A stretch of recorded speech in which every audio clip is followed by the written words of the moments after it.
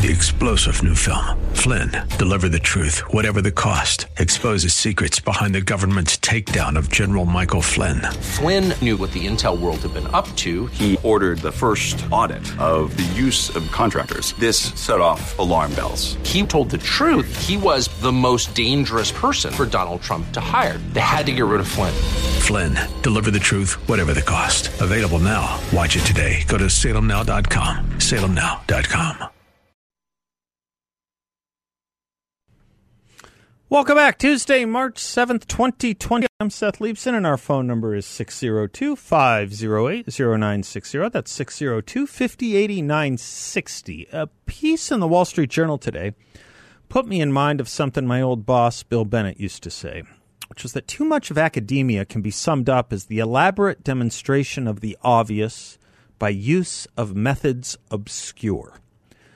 That was then, when modicums of common sense still dominated our culture and society.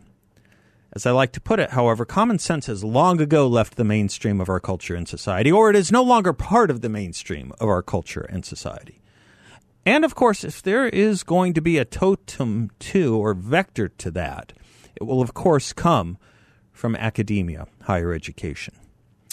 Just so, I think we need to update the Bennett saying to say, much of academia and popular culture instruction, or new mores, can be summed up as the elaborate demonstration of the non-obvious by use of language and methodology obscure. Consider for a moment the phrase implicit bias. It's the bias we all have, cannot get rid of it, cannot be extirpated from ourselves or society, and most importantly, of course, definitionally, cannot be seen or evidenced. It's intangible, kind of like the invisible swordsman in The Three Amigos. We say the magic chant, each fire one shot in the air, and that will summon him. The magic chant. Or perhaps the better phrase for our times would be the magical cant. Think dog whistle. You know the word cant, C-A-N-T, no apostrophe? It means pretentious or insincere talk. And its etymology is indeed from the idea of singing or chanting. I was put in mind of all this with the kinds of nonsensical and twisting and mind-bending studies and papers and lectures we get to justify so much of what we might call our woke sensibilities or progressive policies, from the idea of implicit bias to the idea of systemic racism, to the idea of transgenerational trauma, to the idea of harm reduction, to the idea of gender affirmation, to the need for trigger warnings, to the idea that words are or constitute violence, to the idea of diversity, inclusion, and equity training or white culture. None of these things come to us with considerations or observations that are obvious, hence implicit, hence systemic, hence dog whistle. In other words, not there. In other words, not uttered or said. But it has to be there, doesn't it? It has to be there. So we demonstrate it somehow, and that somehow is with methods obscure. Bear with me a moment. Let me show you how easy it is. How easy it is to allow obscurantism to dominate what is considered advanced or enlightened thought. A couple of years ago, the Atlantic Monthly wrote of this. 3 scholars, James Lindsay, Helen Pluckrose, and Peter Boghossian, wrote 20 fake papers, 20 fake academic papers using fashionable jargon to argue for ridiculous conclusions, and tried to get them placed in high-profile journals and fields, including gender studies, queer studies, and what was then called fat studies. Their success rate was remarkable. By the time they took their experiment public, 7 of their articles had been accepted for publication by ostensibly serious peer-reviewed journals. 7 more were still going through various stages of the review process. Only 6 had been rejected. There's a long line of this going back to the 1990s with an academic professor named Alex Sokol of New York University, who got a serious journal to publish literal social science poppycock. It was known as the Sokol hoax, and the point was that postmodern discourse is so meaningless that not even experts can distinguish between people who make sincere claims and those who compose deliberate gibberish. Of course, this is what happens when we take leave of our senses, also known as common sense. Obscurantism is one of the most formal names for it, or one of the more formal names for it, which is why we say methods obscure, for example. To get there, as Leo Strauss once put it, we need to silence the easily silenceable or easily intimidated voices of reason, which leads to his great phrase, fanatical obscurantism. So we get things like gender affirmation and implicit bias with proof that is lofty and loud and fanatical, but at bottom, piffle.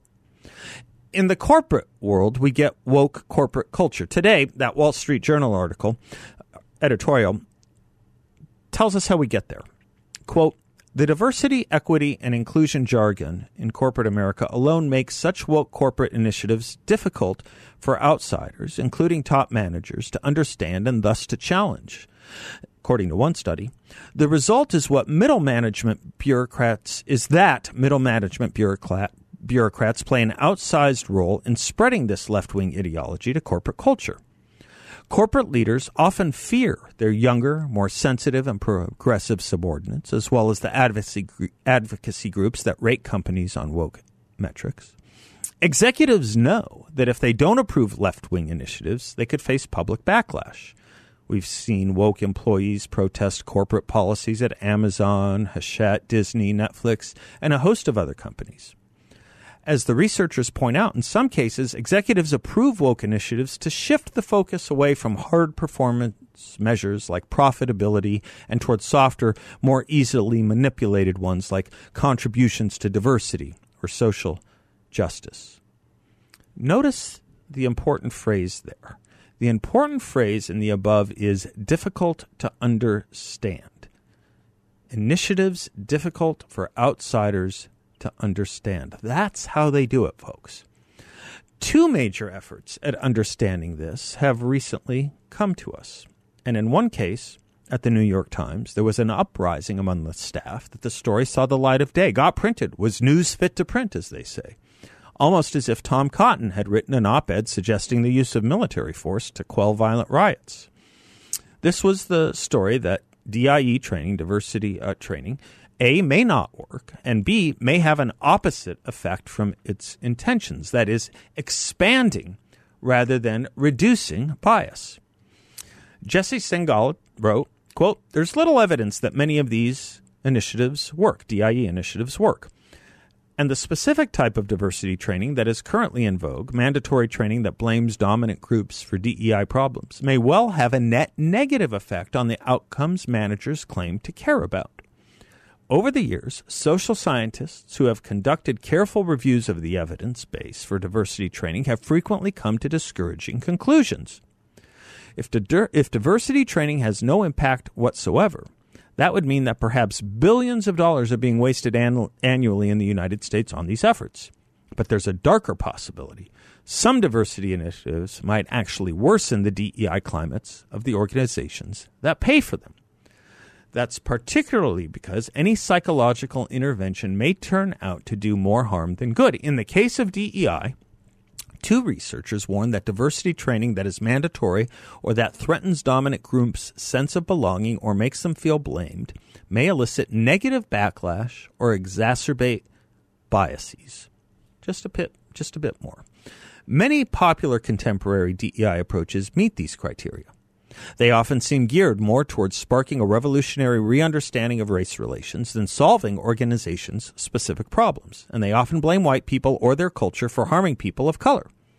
For example, the activist Tema Okun's work cites concepts like objectivity and worship of the written word as characteristics of white supremacy culture.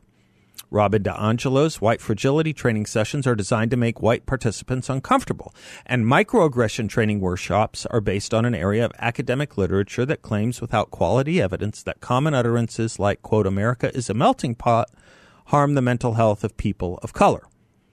Many of these training sessions run counter to the views of most Americans of any color on race inequality, and they're generating exactly the sort of backlash that research predicts. Close quote, New York Times. Now, the second one, trigger warnings. You know what trigger warnings are. You've seen them all the time. Warning. I get a kick out of some of them. Warning, the film you're about to watch depicts cigarette smoking. But now they have them around all other kinds of psychological things. By the way, okay. come back to that. Bill Maher spoke of this on his show last Friday. Here's but one study that has come out recently. Quote, the term trigger warning may itself trigger the negative reaction it's intended to prevent.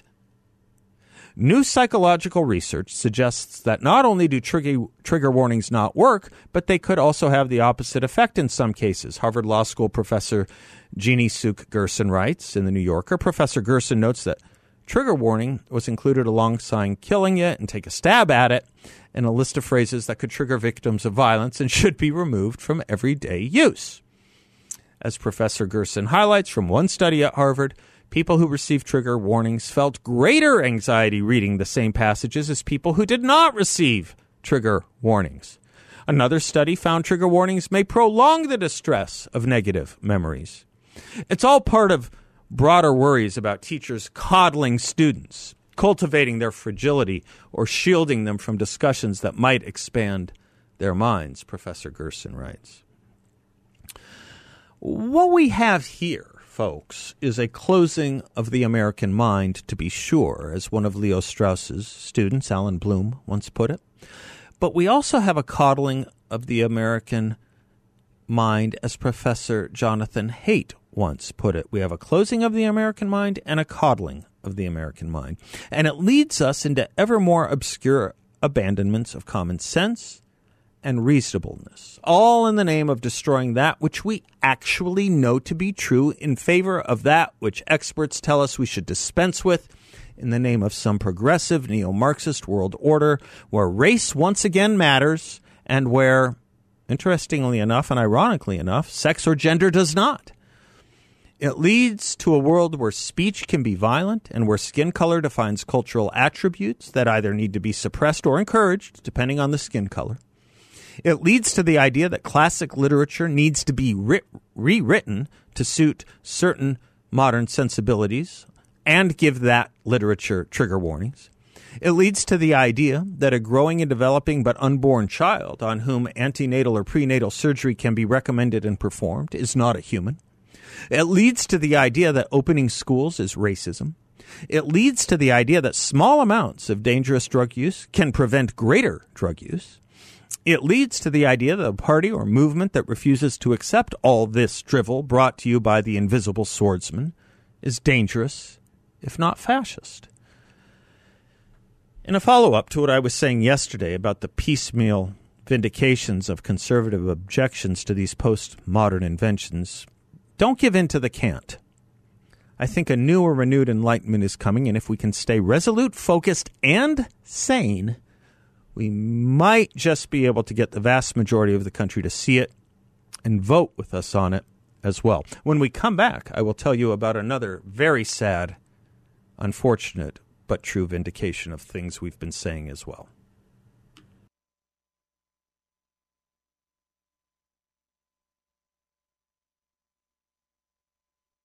Well, very sad to report 2 Americans who survived the Mexico kidnapping are back in the U.S., transported to a Texas hospital. It's good that they're back in the United States. It's awful what happened to them, and it's awful that 2 in that group were killed.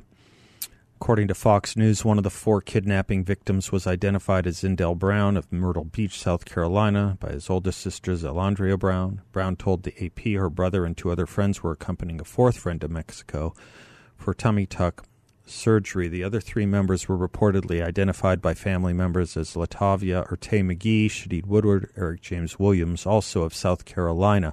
Let's remember those names, too, and let's say those names as well.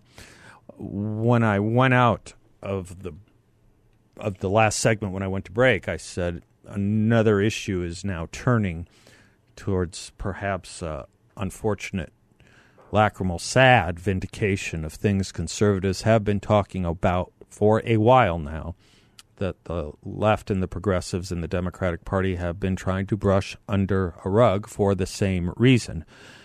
I guess because Republicans and conservatives have been talking about it, automatically that means if you're left, progressive, or Democrat, do the opposite. That goes to everything having to do with our border, that has everything to do with the drug crisis. It has everything to do with everything. It has everything to do with everything. Any time we have been ahead of the curve or warning or in some cases pulling our hair out and screaming about these crises that are leading to violence and death, it just says, oh, no, everything's secure, or the administration's doing everything possible, or it's because of the Republicans that you can't get it done. Bill Barr, former Attorney General William Barr, had an appropriately timely piece in the Wall Street Journal just about 3 days ago. The U.S. must defeat Mexico drug cartels. And, you know, he's been absolutely right that the talk about this has been somewhat wanting. Just naming the drug cartels terrorist organizations isn't going to do much unless we're willing to engage with the country and in the country in the way that we put the Colombia cartels out of business in the 80s and 90s. As Bill Barr wrote, Mexico can't do the job itself. Its criminal justice system is dysfunctional. 95% of all violent crimes go unpunished. Pervasive corruption at every level of Mexico's government makes it almost impossible to mount effective law enforcement or military operations without the cartels being tipped off in advance. The big cartels have become paramilitary forces. In October 2019, when Mexican troops went into Sinaloa and arrested El Chapo's son, they were surrounded by 700 cartel paramilitary fighters with armored cars, rocket launchers, heavy machine guns, and the military was forced to release its prisoner. What will it take, Barr asks, to defeat the Mexican cartels? First, a far more aggressive American effort inside Mexico than ever before, including a significant U.S. law enforcement and intelligence presence, as well as a select military capabilities. Optimally, the Mexican government will support and participate in this effort, and it is likely to do so once they understand that the U.S. is committed to do whatever is necessary to cripple the cartels, whether or not the Mexican government participates. Let me pause on that.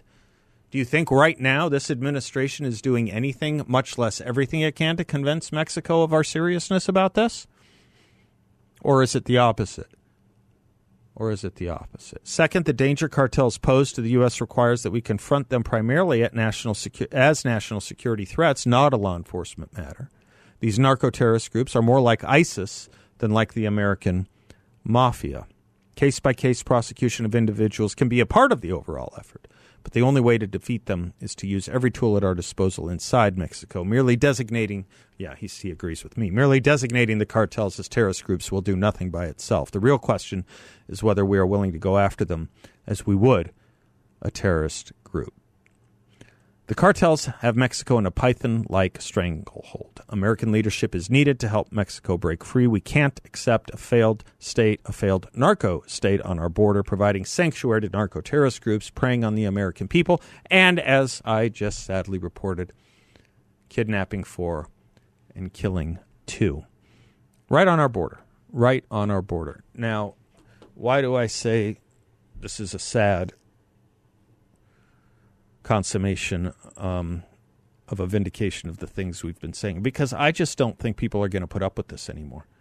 I mean, we have been saying it, and I guess if it happens in just Texas or Arizona, you know, it was easy for them to say that's a Texas-Arizona thing. It was why it was so smart of those governors to fly them to places where the media live and where the liberal elite live, like Cape Cod and New York City and Washington, D.C., but the things that the narco-terrorists are bringing here when they're not kidnapping Americans from South Carolina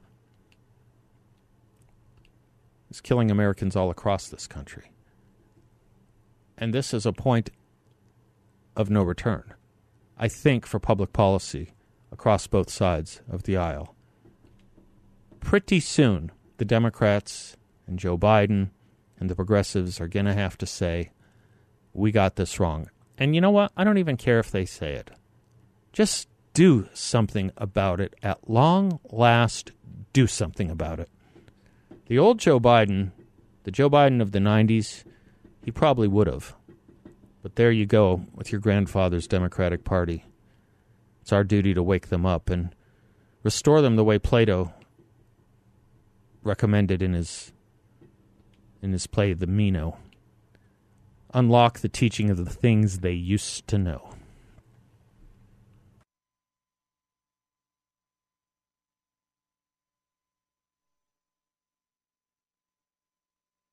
Welcome back to the Seth Leibsohn Show. In his State of the Union speech last month, President Biden doubled down on his spending plans, adding even more to the federal deficit. That doesn't bode well for the value of your money. Biden's disconnected view of the economy means there will be no more meaningful steps taken to lessen inflation and lower interest rates. Your cash reserves and investments will be worth less, which is why I recommend calling the veteran-owned Midas Gold Group to look into safeguarding your money with the stability of gold with the only precious metals dealer, Seb Gorka. I and thousands of you already know the Midas Gold Group. Gold traditionally holds its value when economies fail, guarding against the destruction of inflation and the ruin of a recession. Don't let Biden's misguided economy wipe you out. Talk with the good folks at Midas Gold Group. Check them out online at MidasGoldGroup.com. That's MidasGoldGroup.com, or better yet, give them a call at 480-360-3000. That's 480-360-3000. And our phone number, anything on your mind, is 602-508-0960, 602-508-0960. I didn't open with what most shows I heard today opened with, which was the Tucker Carlson, what would you call it, expose? The Tucker Carlson rendition of unseen video that has been kept from the public from the January 6 riots. I didn't open with it, one, because I thought, a lot of it had been covered. And also, I have to tell you, having watched it, I'm curious to know what you think. I was discussing this with a few friends. Most of the revelations that I saw last night, I presumed were the kinds of revelations I would see, were the kinds of things the Democrats were holding back.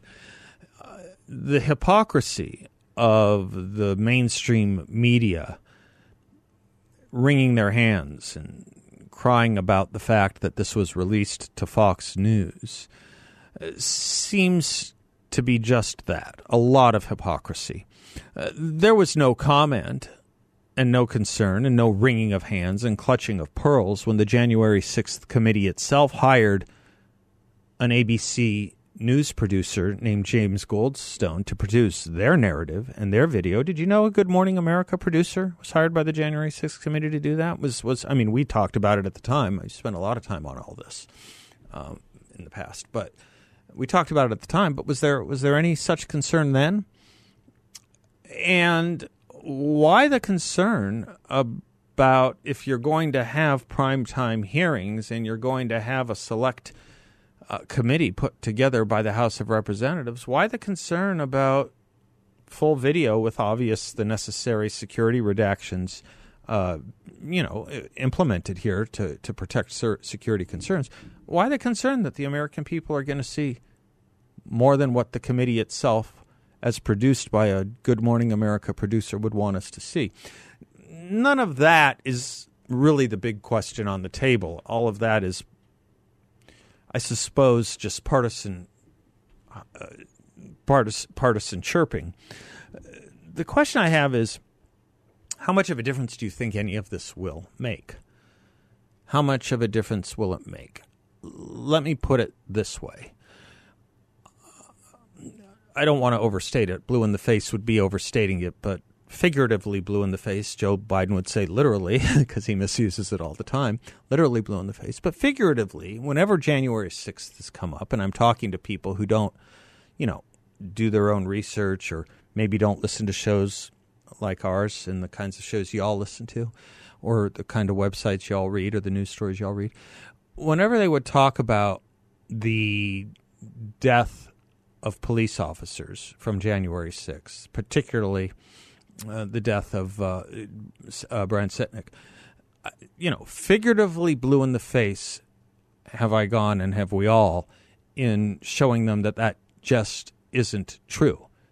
It was no more true than the fact that Nick Sandmann was going after a Native American activist and trying to shame him.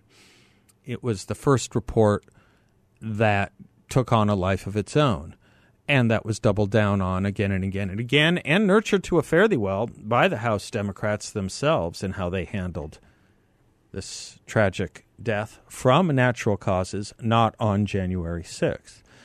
So a lot was made of that by Tucker Carlson last night with certain video. My question is, will yet it matter?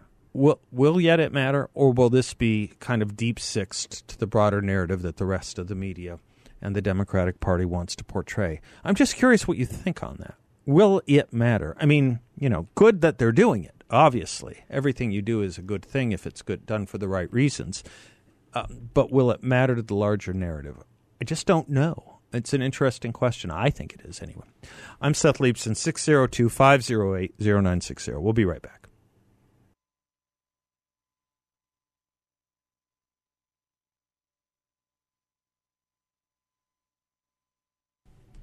Welcome back to the Seth Leibson Show, 602-508-0960, 602-5080-960. Jason's in Phoenix. Hi, Jason. How are you?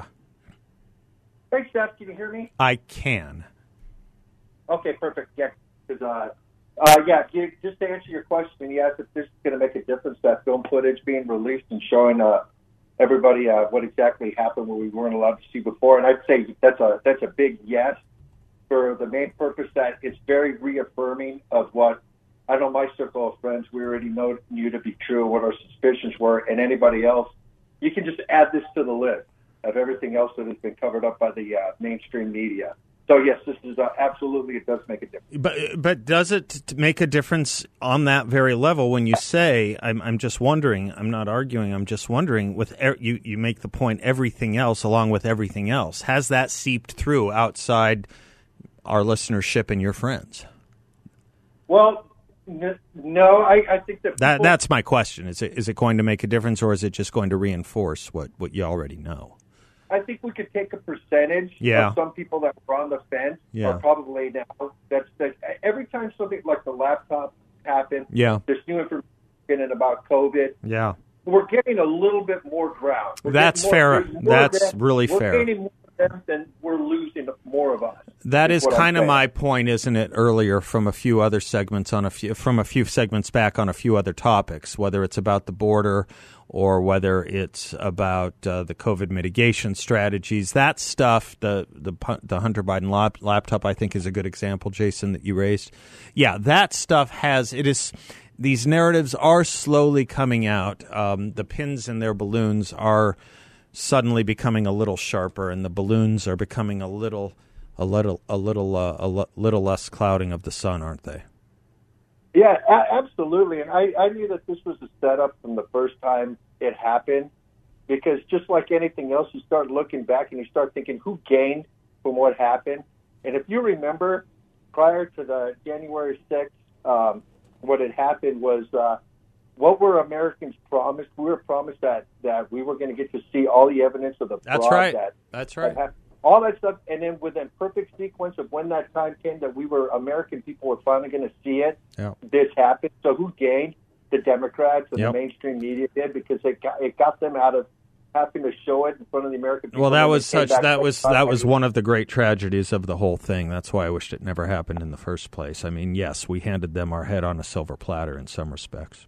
And I had a good friend of mine that I was talking to at that very moment, and he already knew right away what was going on and how, the consequences of doing that we played right into their hand. No, I mean, have you followed? Exactly right, Jason. Have you followed some of the release of the texts that went on amongst the Fox hosts as a result of this lawsuit, this defamation lawsuit? I mean, you're saying exactly what some of, the stars like Tucker and Laura and Sean were saying, right? I mean, they were saying this is going to ruin everything. This is going, I mean, obviously, aside from the wrong in itself, this is going to ruin the Republican Party. This is going to ruin the election. This is going to ruin Trump's legacy. Well, like I said, that was their way out. That they didn't have to address the evidence. Yeah. And this is why we have so many people that question the elections, what point you take, whether you believe it was a free and fair election or you don't. what it did is you address these issues by doing just that. Yeah. Provide your discrepancy. That's another good point. That's another good point. For those that do question the legitimacy of the election beyond the Hunter Biden and the media interference, it took away they were all associated with that crowd. Right. That's another good point. Yeah. Fair point. Absolutely. Fair point, Jason. Sorry, go ahead. I didn't mean to cut you off. Go ahead.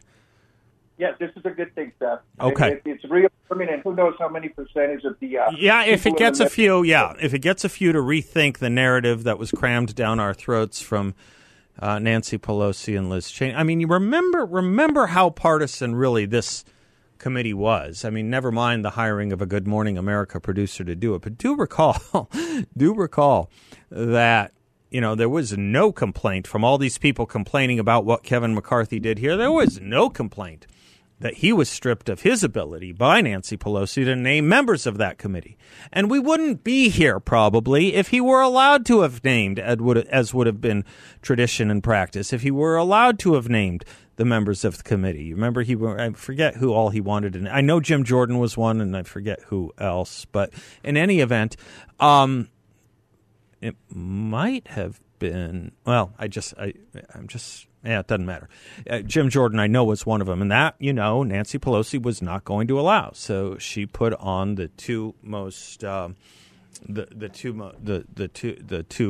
most deferential to her Republicans she could find, Kinzinger and Cheney, and thus slapped the title bipartisan on it, which is what the mainstream media does in the name of bipartisanship, isn't it? I mean, this is their trick. They find a Republican who doesn't support the Republican Party or the Republican nominee or the Republican president and say, well, yeah, but they're a Republican, and so thus we're being fair-minded. It's not. It's not when the people have supported someone who they disagree with. It's not when that person is the titular head of the party that the people they're putting on oppose. It's not when they are unable to win re-election as a Republican, even in a primary. It's just not. But that's what passes for fair, standard media fair, and standard media practice of not being biased these days. It is amazing, too, isn't it?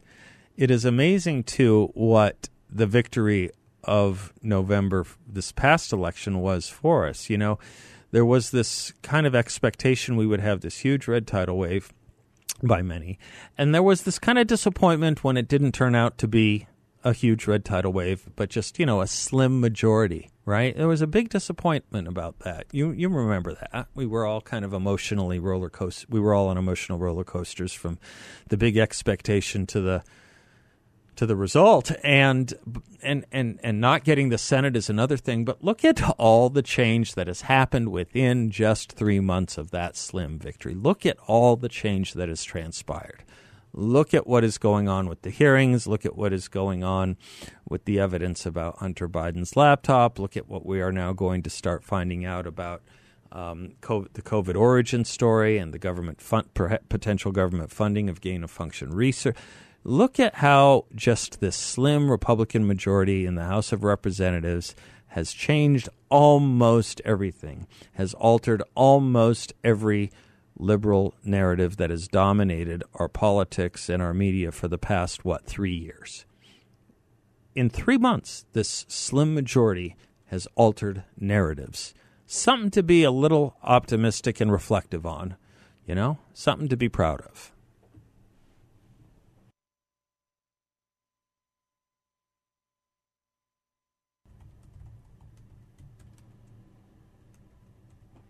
Welcome back to the Seth Leibsohn Show. You've probably been hearing me talk about YRefi for a while now, and if you still have some questions about what it could mean for you to invest with them, feel free to give them a call at 888-YRefi-34. They will happily put you in touch with any number of their many satisfied clients and customers in the Phoenix area who have been investing with them and doing quite well.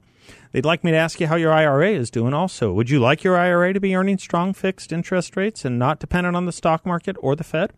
Did you know you can invest with YRefi through an IRA or other qualified funds, and you can keep your investment, including the high fixed interest rates you earn, tax deferred? That's right. Your money can stay in your IRA, and you don't have to pay taxes on the income you earn. Check them out at investyrefy.com. 888-YREFI34. I know these guys well. They are great guys. It's a really great team.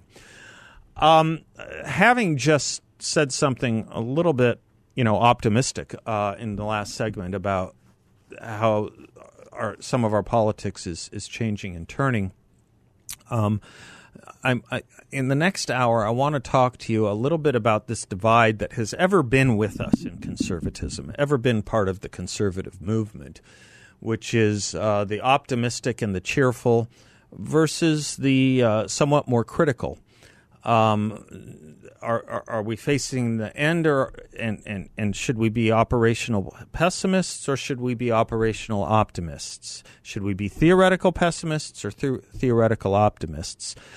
And there's still a lot of that going on right now within our movement.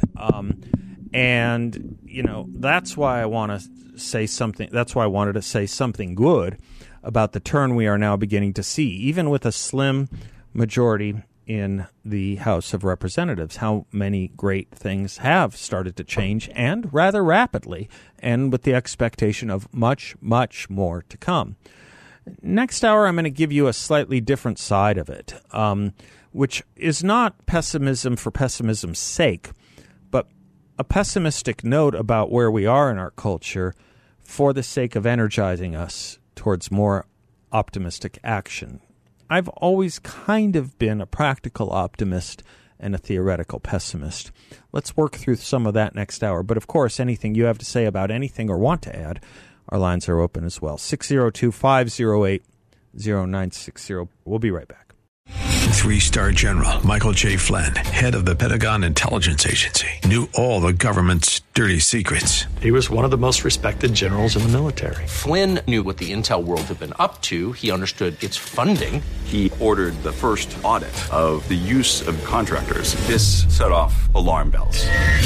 The explosive new documentary, Flynn, Deliver the Truth, Whatever the Cost, uncovers the facts behind this scandal. Flynn told the truth. He was the most dangerous person for Donald Trump to hire. I find out the worst enemy that I'm going to face in my life is right here in America. They took my assessment and they wanted me to change it. And I was like, I'm not changing it. They had to get rid of Flynn. With in-depth interviews, archival footage, and never-before-seen personal records of the man behind the headlines. I just felt like I was drowning. Flynn, Deliver the Truth, Whatever the Cost. Available now. Watch it today. Go to salemnow.com. salemnow.com.